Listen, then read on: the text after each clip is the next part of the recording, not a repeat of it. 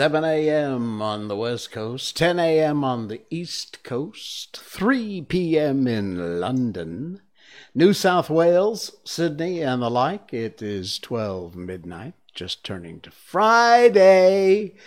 And in Malaysia, it's 1974. I'm Jay Sheldon, and I'm not wearing pants.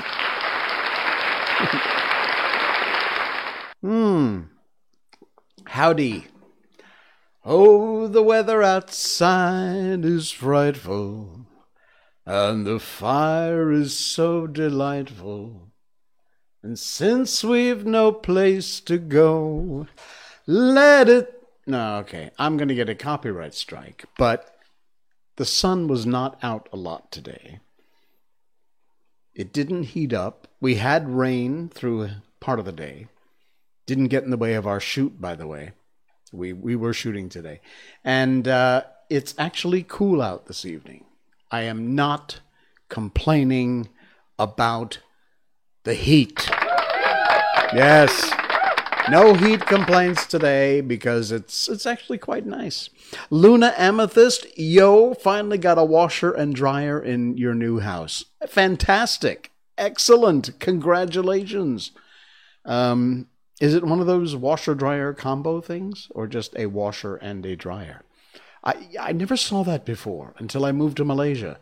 And maybe it can't be just here, but I don't know that it's certainly not popular in the U.S. It wasn't 20 years ago when I left. But there's actually, I don't even know that this sounds safe, but there's a washing machine here you can buy that is one unit, one piece, and it is a washer and a dryer. It washes the clothes.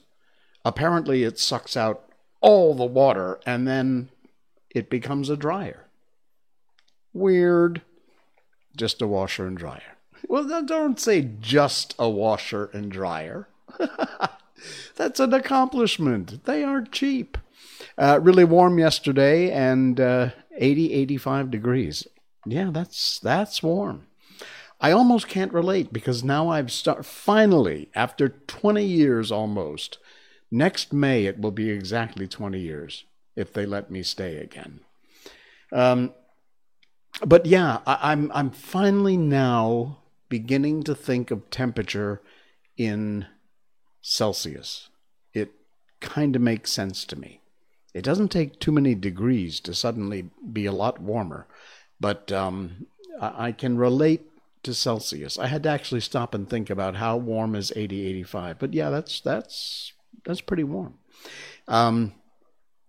And Misha, demigod of discordance, hello! Good to have you along for the ride. Thank you for stopping by. I appreciate your joining the fray here.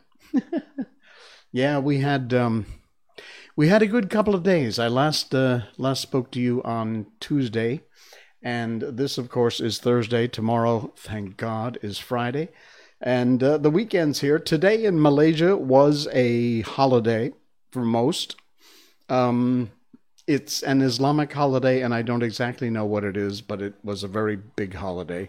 This is, of course, the month of Ramadan, fasting month. Hari Raya, the end of Ramadan, will be coming up a couple, 2-3 weeks away. And next Thursday, I produce and direct a show called Urban Jungle Food. You can find it on Facebook. You can find it on YouTube. We do videos about the food you can find in the urban jungle, stuff that grows on the streets. But also we've expanded the show to be about kind of local treats. We did something on pisang goreng, fried bananas. We've done shows on pandan leaves, and we find the things out there in the street, and then we go out and we get them with permission, and then we make something with them. Like with pandan leaves, we made this really yummy pandan fried chicken. We've done people that grew basil in their windowsills, a cute little guy. who made spaghetti bolognese with the basil. And we've done lemongrass. Oh, man, such a good, yummy Thai lemongrass soup. It was really nice. Tomato lemongrass, I think, something like that. Anyway, the show is called Urban Jungle Food. If you would be so kind, check it out on Facebook, maybe after the stream, or pop over there on a new tab and come back. Urban Jungle Food. And give us a like and a share. And anyway, we are going to do a live Buka Puasa event on Facebook and YouTube, live next Thursday, 1 week from tonight. Now, next Thursday, the breaking of fast should be around 7:20 or so. So we're going to start about 7:15. We've got our host, Zed, and the host of another show that we produce called Random Acts. And that is, David is going to be also hosting with Zed. And we're going to do an event where we break fast together, live on a stream on Urban Jungle Food. And we've got we went out today to shoot what's called a package in the business. It's a pre-recorded piece that's going to go into the live show. And we were at the Bazaar Ramadan, which is basically one of the places where they sell all kinds of, there's a bunch of them all over Malaysia, but they sell all kinds of food for Ramadan, for breaking fast. So they open up about 3 o'clock in the afternoon. They sell all the way through. And there's so many amazing and delicious foods that you can find there. And mostly people who are fasting go and get their food for later in the evening when they break fast. I know to my Malaysian audience, this is like old news. It's boring, snore. But there's a lot of folks watching. It's not old news. They've never heard it before, so bear with me. Anyway, we were out shooting today an insert segment for our live show next Thursday. So be sure you like Urban Jungle Food. Check it out. And check out the other videos, too, because they're really cool. I think you'll like them. A whole bunch of different variety of hosts and things. We go all the way back to doing noni fruit, which is the most smelly, disgusting, it's awful. But it's really good for you. It's a superfood. And moringa leaves. We've done lots and lots. There's so many cool things you can find to eat right on the street, growing. And people with backyard gardens, things like that. Luna says, you've been in Malaysia around as long as I've been around. Well, there you go. So that was what we were shooting today. And the weather held out for the most part. We had little sprinkles, but it was okay. And consequently, we wound up with a very nice, cool evening tonight. What else is going on? I've got some... I got a new shirt. Check it out. I don't know, because of the lighting in here with all the red and blue and weird lights, I don't know if you can tell. It's pink, but then it's got this really cool color block thing on it with like a house and a pool and a cat by the pool. Anyway, so yeah, again, I never used to shop for shirts that I cared much about, except if I thought one was cool, I'd pick it up, t-shirts and things. I have a whole closet of work shirts that I haven't worn in like maybe about 3 of them in the past year. Because, of course, we're still under house arrest.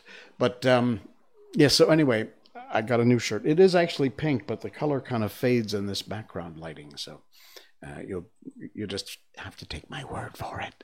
Okay. I think I got to do some adjusting here, but let me see what I can Facebook review this thing. Pop. There we go. Yeah, I got to adjust. Hang on. Oh, man, I'm telling you. All right, move this over, and then move this over. There you go. All right, this is a post that I shared from a film that I was in, thinking of getting a bookshelf, Luna Amethyst. Well, get one. They're not expensive. You should absolutely. Anyway, Shadow Play is an incredible film, which was directed by Tony Pietra Arjuna. We call him Tony, or Tony Pietra. Anyway, he added pictures to the album Shadow Play. It is available, Shadow Play, And apparently there's some big news coming up. It says, be prepared to subvert all expectations with Shadowplay, the movie. Enjoy the gallery until then. Praveen Kumar, an incredible cinematographer, lensed the film. Tony, of course, directed it. Paul Husham was the art director. And Bei Jing Chung did the color grading on it. It is a remarkable piece of film. Once again, I've got to do a little bit of adjusting here. Sorry, bear with me. It'll all be all right.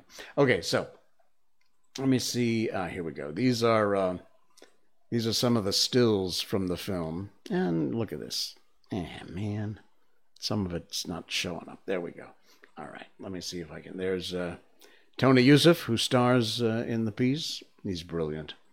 You see the color and the look of this film. It is available on I think Amazon for also Vimeo. It's you pay to watch it, but trust me, it is worth your time. And Vimeo is another place that it's available on. I don't know what it's called, Vimeo Prime or something. If you can, check this film out, because it's an amazing film, and it's just an incredible look. And here's another good reason to watch the film. You see that guy with the shotgun and the leather jacket and the motorcycle helmet? That would be me. Yeah, I'm in the film. I don't want to tell you too much about my character because it'll be a spoiler if you haven't seen the film yet. But yeah, that's me. My character, strangely enough, is called Shotgun Sheldon. So there you go. It's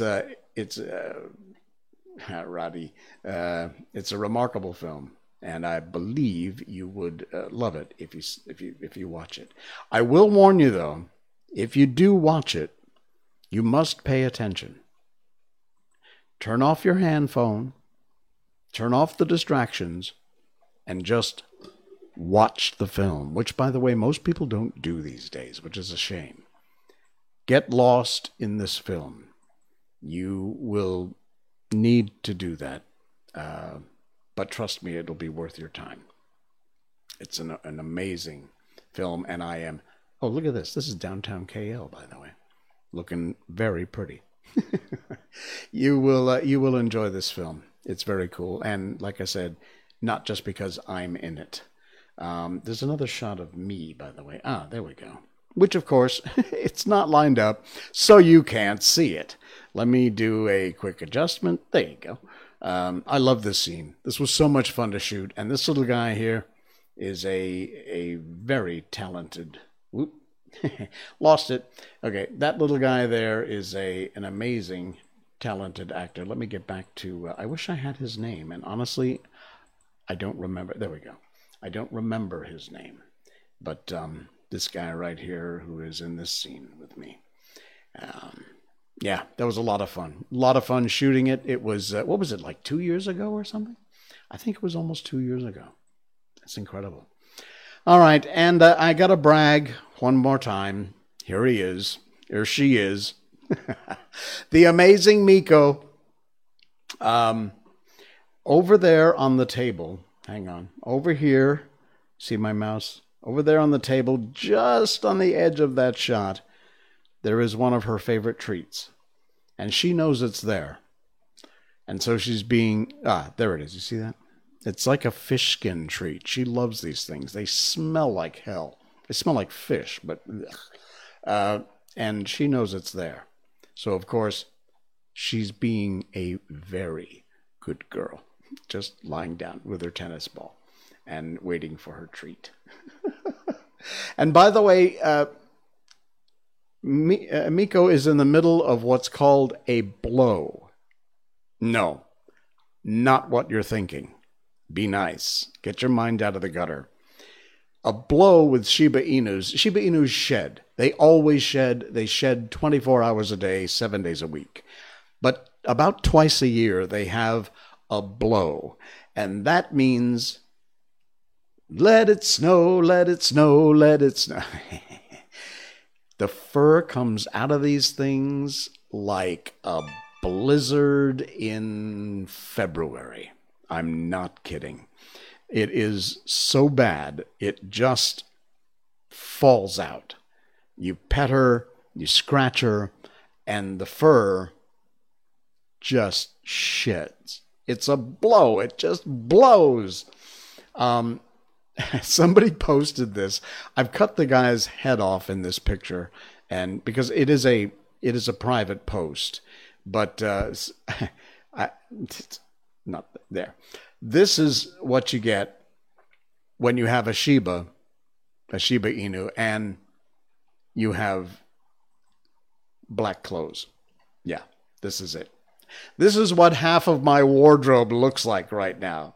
See, there's a white Shiba on the bottom, and it's not just because, as you know, Miko, you saw the picture, is a tan and white, but this is a white Shiba Inu, and this is, like I said, this is what a lot of my clothes look like now, and most of my house, if I don't vacuum it 3 or 4 times a week. Yeah, Misha, winter comes back with a vengeance. You're exactly right. Hey, Locus Pocus, hello there. Thank you for joining. Thanks. Good to have you along for the stream tonight. It is always good to see you, of course.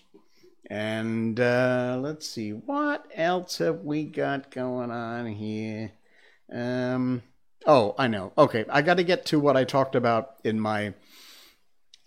And again, it's not lined up. One of these days, I will actually manage to get this to work right the first time. Apparently, this ain't that day. I put this in my thumbnail because I thought of all the things I had to talk to. Nice to see you too, Lucas. This one really caught my eye. Somebody posted this earlier, and I actually answered them in a comment. Name one specific thing that you got in trouble for at school. I'll tell you mine. Well, I'll tell you what I shared. There were a few. I was overall a pretty good kid. I didn't muck up a lot. A bit. Everybody does. If you didn't, there's something wrong with you. But there's one particular one, the first one that popped into my head. Misha says he had a lot when he was young. Well, share, tell us, put it in the chat. We want to hear. While we wait for your answers, I'll tell you mine. I set Rita Bailey's foot on fire. Okay, there's more to the story, all right? Misha says, where do I begin? At the beginning. I got a magnifying glass, which was about this big around, on a gooseneck with a big heavy stand. And it was really cool. I forget, I got it at some junk shop or something. And I was in 4th grade? 4th or 5th grade. And you know what? I don't actually know how old that would have made me. I'm going to guess I was around 10, maybe? I think. It was a long time ago, okay, folks? How am I supposed to remember how old I was? I know I was in 4th or 5th grade. It was either Miss Baum or Miss Niebergall. See how you remember your teachers' names? That's how important teachers are. They can have such an influence on your life if you have a good teacher. Whatever grade I was in, I got this magnifying glass, and I discovered the amazing ability of a magnifying glass to reflect the sun down to a focal point and burn whatever it touches. Because this was a big magnifying glass, really this big around.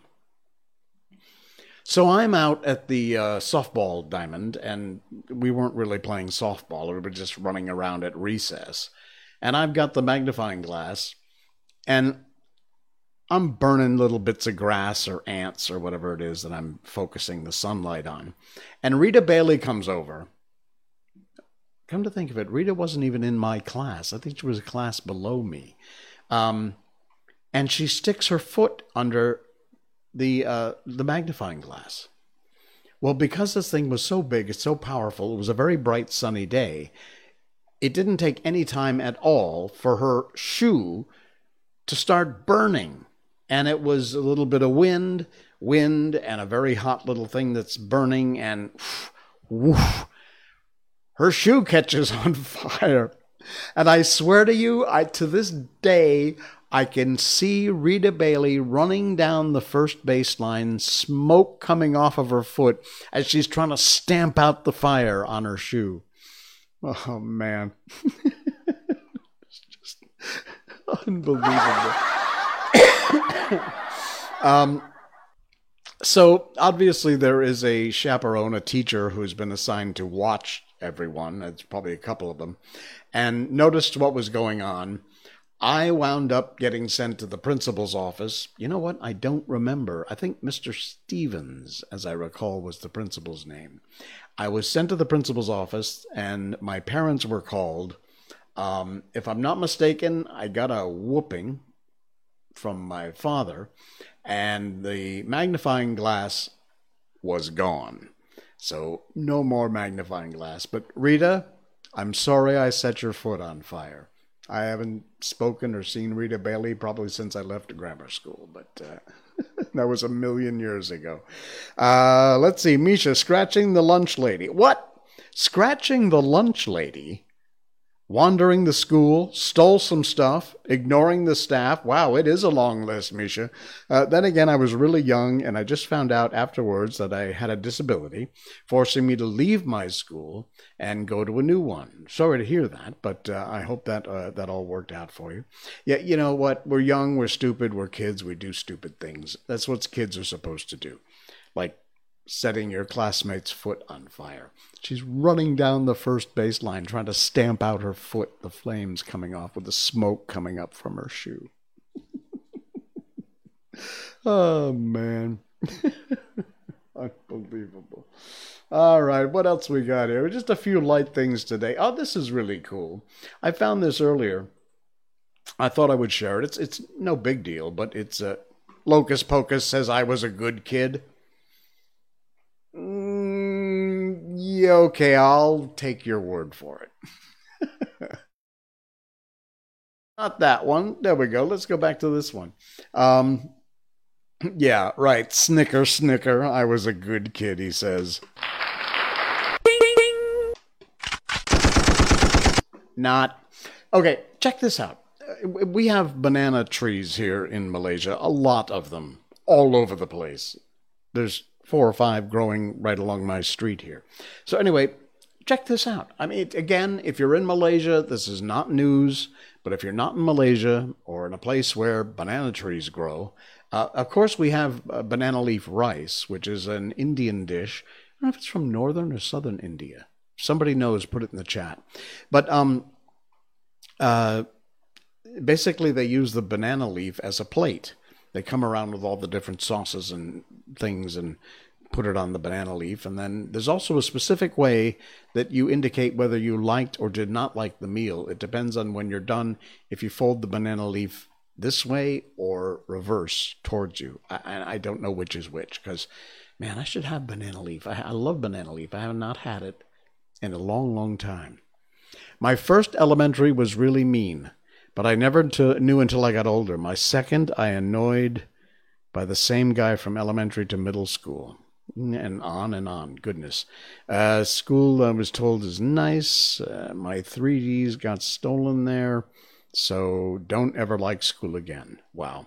Yeah, Locus, these things are incredible. The things you can do with banana leaves, besides just lay it flat and use it as a plate, which is, not that difficult. But these things are actually crafted from banana leaves. Look at this. You got bowls here, all kinds of stuff. There's packaging here on the side. Let me get my mouse back in the picture. It says, use banana leaves as natural packaging to reduce plastic use. That's really a brilliant idea. In fact, banana leaves are used for like these kind of Thai dishes also. This is like I forget what it's called, but it's a very sweet jelly kind of dessert. And all these things all wrapped up in banana leaves, and these bowls also made from banana. Big ones like this, little ones, medium size. It's incredible. It's very versatile and it's very cool. We actually did, I think we did an episode. Yes, we did on urban jungle food. We talked about urban jungle food earlier tonight. And check it out on Facebook, YouTube, Urban Jungle Food. UJF Malaysia, I think, is actually the link to the page. But we did an episode on how Malaysians use different leaves and things as utensils, including we talked about this, the banana leaf.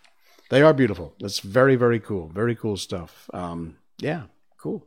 All right. And one more. This is not going to fit on the page, so you're going to have to give me a second while I adjust. I'm glad you all are so patient with me. Just hang on. Hang on. I will get it. I love doing this stuff live. It's really not working out. Okay, here we go. I mention this because our other show, Random Acts, did an episode. Random Acts is a show to celebrate people who do good things, common, ordinary people who just do random acts of kindness, of goodness, and we celebrate that. And we try in each episode to give back or pay it forward by helping out either with a donation, in kind, or sometimes cash to help out people in the works that they do. And we did an episode on this group, which is called Child Safety Malaysia, and they are the folks who make sure that people have car seats for their kids, which is beyond important. And now, thanks in no small part to Janet Tan, it's the law. Yes, believe it or not, at one time it wasn't the law. It ought to be. It should always be. And in fact, I, to this day, see idiots driving down the street who apparently hate their children and want to see them dead, because here's the kid either jumping up in the back seat or right in the front seat on the passenger side, standing and just running around the car. Nice family. Too bad you're trying to kill them. You moron. So anyway, the wonderful work that this Child Passenger Safety International folks in National Child Passenger Safety Board in America handed out an award to Janet Tan, and she has been leading the charge. Janet is in our episode. If you go to Random Acts Malaysia on Facebook, you can see the episode we did with Janet. Apologies for the sound. We were working right outside of the giant air conditioning unit from this mall we were shooting at. We tried to clean it up as best we could, and there are subtitles. But Janet's done remarkable work. She has been really leading the charge, as it says here, to advocate the use of child seats in Malaysia. And she has now earned the Child Passenger Safety International Instructor of the Year Award. Congratulations to you. That is fantastic. Absolutely cool. And influenced the government to pass child seat laws and wins that international award, which is well-deserved, and really she's a remarkable woman and has done some great, great things for the safety of the kids here in Malaysia. All right, and I want to read this. I may have read this before. I think I've read something like it before, but not exactly this. So listen close. Shall I share it? Then you can read along if you want. Not going to fit on the page anyway. All right, and thanks to Linda for sharing this. Every minute, someone leaves this world behind. We are all in the line without knowing it. And we never know how many people there are before us. This is the line we're talking about, so you have some frame of reference as I read this. We cannot move to the back of the line. We can't step out of the line. We can't avoid the line. So we wait in line. Make moments count. Make priorities. Make the time. Make your gifts known. Make a nobody feel like a somebody. Make your voice heard. Make the small things big. Make someone smile. Make the change. Make love. Make up. Make peace. Make sure to tell your people that they're loved. Make sure you have no regrets. And make sure you're ready. Wow. Deep. Yeah. But meaningful. Meaningful. And as I get older, I find these things, and they mean even more to me, seriously. When you get to be my age... All right, stand by. More coffee time. I got one more, and then we'll get on to Peter Pan, because I've been yakking for 35 minutes now. Oh, man. I got to leave you on a happy note. I always do. I never leave you with these down, bummer, political crap or pissed me off about something. I always leave you on a happy note. And this is a kind of a combination of both.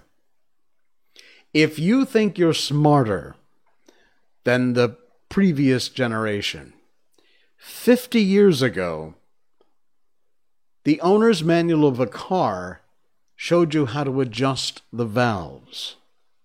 Today, it warns you not to drink the contents of the battery. Yeah. That's where we are. That's where we are. Seriously. How far we've come, huh? Unbelievable. All right, folks. It is time to move on to the wonderful, wacky, wild Peter Pan. If you're not familiar with what we do here, we will briefly tell you that we go to the folks at the Gutenberg Project, Gutenberg.org. That's Gutenberg. You will find all kinds of books. They are all in the public domain. They're copyright free. You can download them in different formats, regular text files, Word docs, ebooks in most cases. And there's such a variety there. It is absolutely phenomenal, the kind of books. There's a search engine. You can search the site for whatever book you're looking for. Sad but true, says Locus Pocus. Indeed. Excuse me. So we decided, since I love to read, I'm a voice actor part-time by trade, and we'd read a book. And so we got through The Wizard of Oz. We got through The Velveteen Rabbit. We got through Alice in Wonderland. Mitch K. Hey, thank you, Mitch. Good to see you. Thanks for the follow. Appreciate that very much. Thank you, Mitch. All right. So what we do is we read a chapter, or half a chapter in this case, because some of these Peter Pan chapters are really long. I mean, really long. And so we've been getting through the story of Peter Pan, and we finally got the guys out and Peter out of the house, and they flew and made it to Neverland, the island.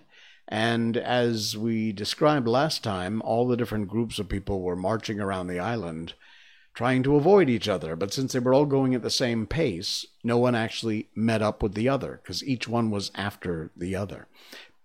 Peter and John and Wendy and the other guy are not yet on the island. They're flying up in the air over Neverland. Down on the island is where we find ourselves now. So here we go. Peter Pan. The first to fall out of the moving circle was the boys. They flung themselves down on the sward close to their underground home.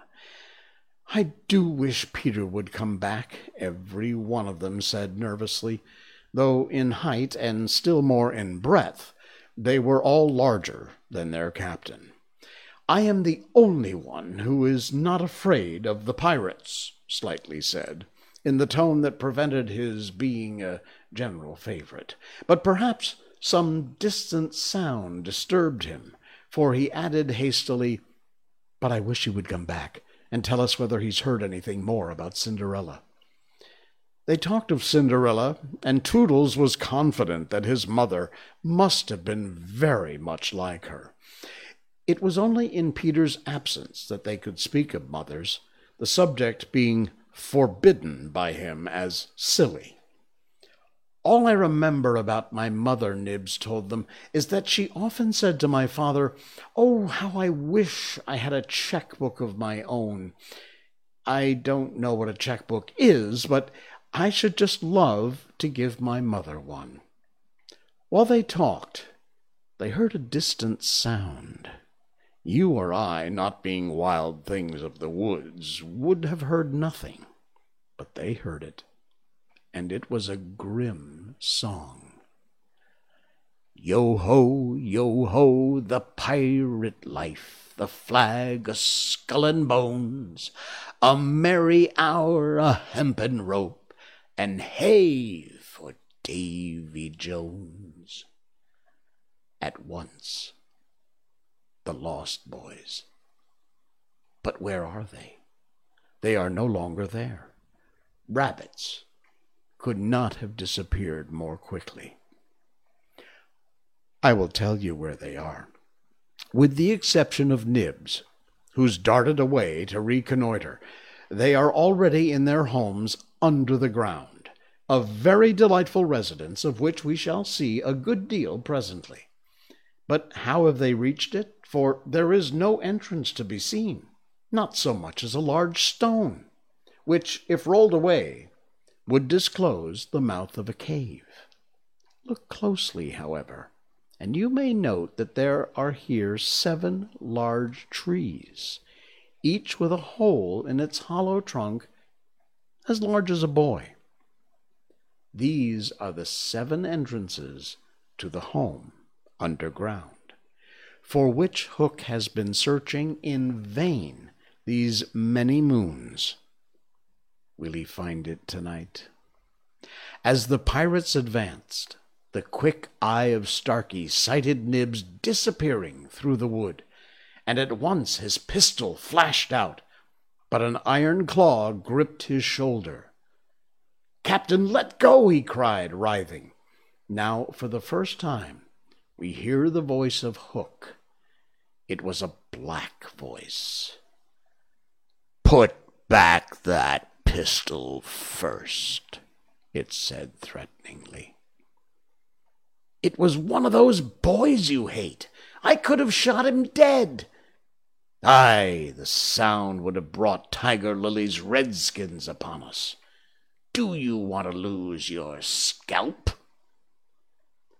"Shall I after him, Captain?" asked pathetic Shmee, "and tickle him with Johnny Corkscrew?" Shmee had pleasant names for everything, and his cutlass was Johnny Corkscrew, because it wiggled in the wound. One could mention many lovable traits in Smee. For instance, after killing, it was his spectacles he wiped, instead of his weapon. "Johnny's a silent fellow," he reminded Hook.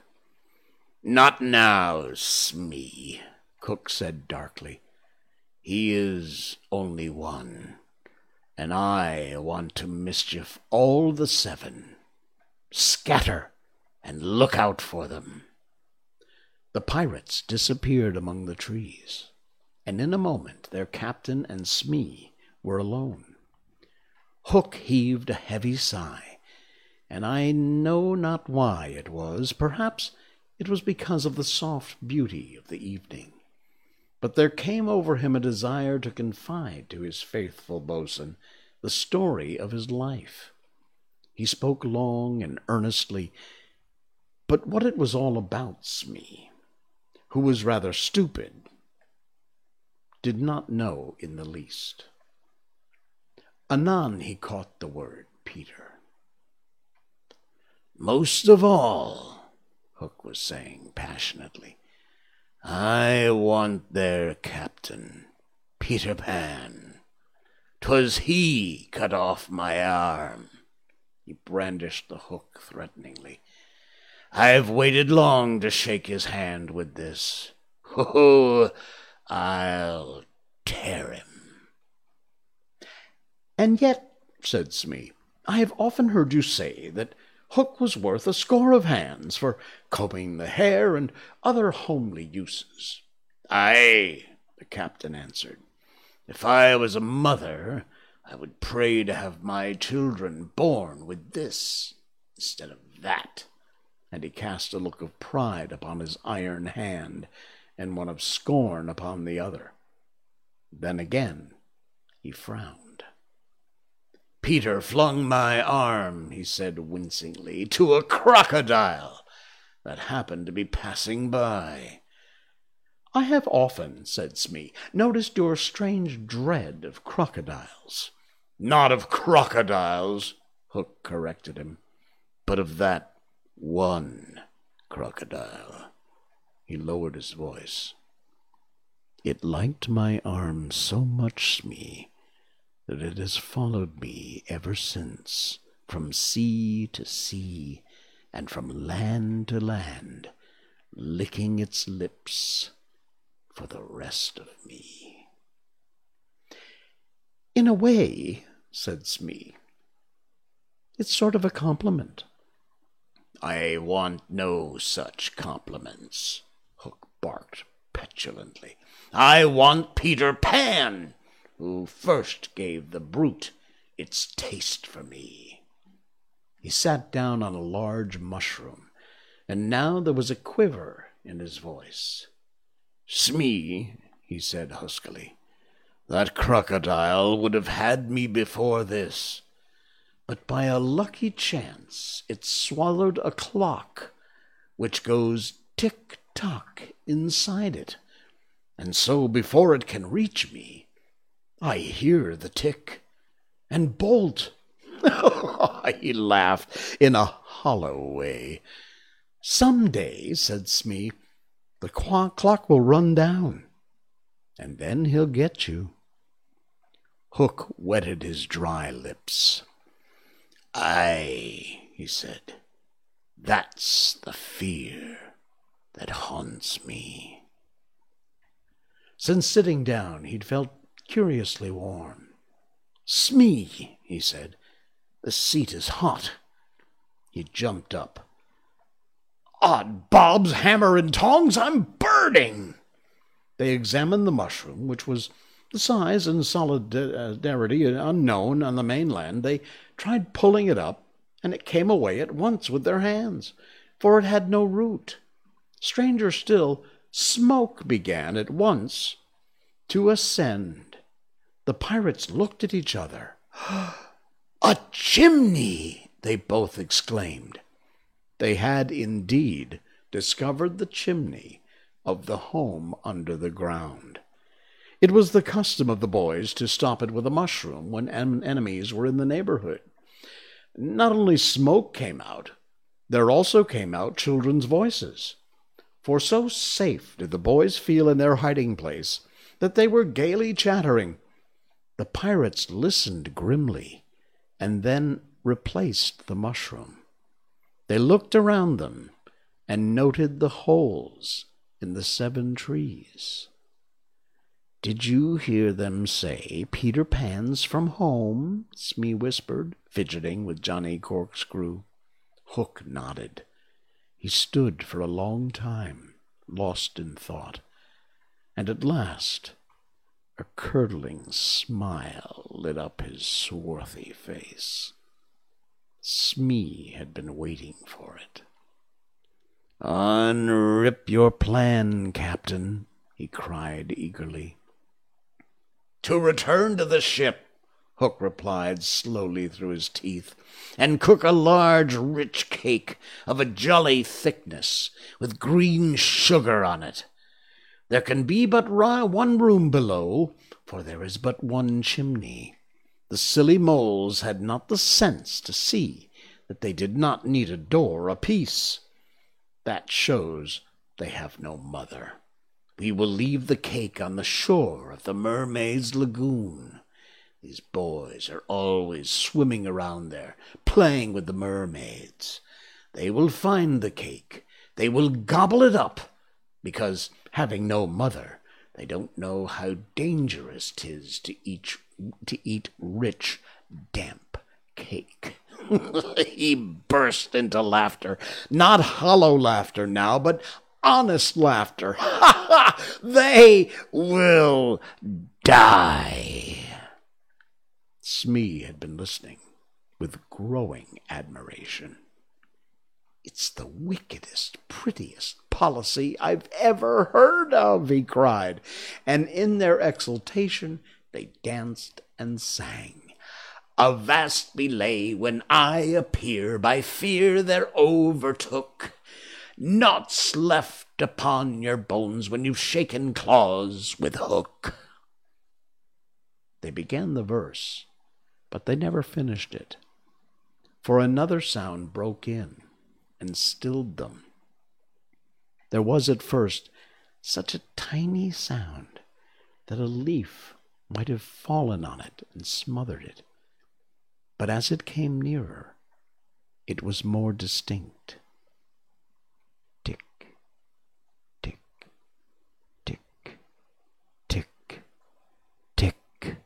Hook stood shuddering, 1 foot in the air. The crocodile, he gasped, and bounded away, followed by his boatswain. It was indeed the crocodile. It had passed the redskins, who were now on the trail of the other pirates.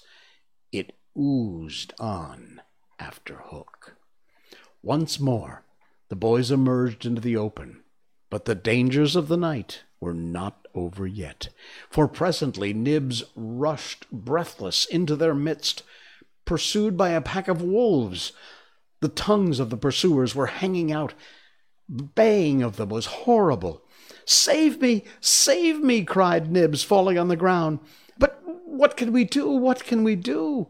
It was a high compliment to Peter that at that dire moment their thoughts turned to him. What would Peter do? They cried simultaneously. Almost in the same breath, they cried, Peter would look at them through his legs. And then, let us do what Peter would do. It is quite the most successful way of defying wolves. And as one boy, they bent and looked through their legs. The next moment is the long one, but victory came quickly. For as the boys advanced upon them in the terrible attitude, the wolves dropped their tails and fled. Now Nibs rose from the ground, and the others thought that was his starring eyes still saw the wolves, but it was not wolves he saw. I have seen a wonderfuller thing, he cried, as they gathered round him eagerly. A great white bird is flying this way. Oh, what kind of bird do you think? I don't know, Nibs said, awestruck, but it looks so weary, and as it flies, it moans, Poor Wendy. Poor Wendy? I remember, said Slightly instantly. These are called the Wendies. See, it comes, said Curly, pointing to Wendy's in the heaven. Wendy was now almost overhead, and they could hear her plaintive cry. But more distinct came the shrill voice of Tinker Bell. The jealous fairy had now cast off all disguise of friendship, and was darting at her victim from every direction, pinching savagely every time she touched. "Hello, Tunk!" cried the wondering boys. Tink's reply rang out, "Peter wants you to shoot the Wendy." It was not in their nature to question when Peter ordered. "Let's do what Peter wishes," cried the simple boys. "Quick, bows and arrows!" All but Toodles popped down their trees. He had a bow and arrow with him, and Tink noted it and rubbed her little hands. "Quick, Toodles, quick!" she screamed. "Peter will be so pleased." Toodles excitedly lifted the arrow to his bow. "Out of the way, Tink!" he shouted, and then he fired, and Wendy fluttered to the ground with an arrow in her breast. Oh my! that's the end of chapter 5. We'll do chapter 6 next time, which will be on Saturday night. And chapter 6 is called The Little House. I hope Wendy's okay. We'll find out. Oh my, that was fun. It's becoming more interesting as we get through this book. It is a nice chapter. It's very cool. I love how it's approached in the Disney film. I know I feel weird to say this, but I love the approach. The Kraken, especially Octopus, makes the direct-to-video sequel, Return to Neverland. Oh, cool. Okay. Yeah, that was a nice chapter. It was cool. I enjoyed that. That was fun. All right, guys. That's it. We're out of here. We're done. Thank you. Thank you so much. Please don't forget to like, subscribe, share. Thanks to streambeats.com for the music, the Gutenberg Project for the book. Thank you very much. Oh, Kraken, especially the octopus. Okay. Especially you guys, because you make it happen. By the way, a quick question. If you want to send me an email, it's nopants@jsheldon.com. Answer this for me. I do get your emails. I reply all of them. I always reply. So please do send me an email. But I need to know this. I should have done this in the beginning. We'll do more on Saturday night. I am seriously thinking, right now I stream Tuesday, Thursday, Saturday. I'm very seriously thinking about changing that to Monday, Wednesday, Saturday. I think. It's under advisement. Our board of directors of I'm Not Wearing Pants is taking it under advisement to possibly change our stream nights to Monday, Wednesday, Saturday. We'll see. Let me know what you think. Either tell me in the chat, send me an email. No pants, right there. See?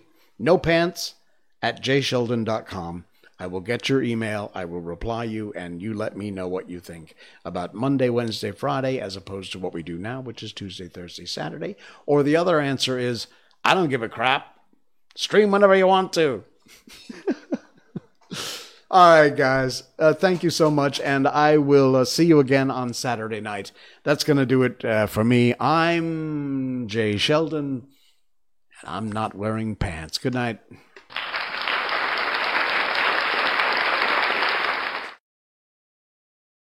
Yo.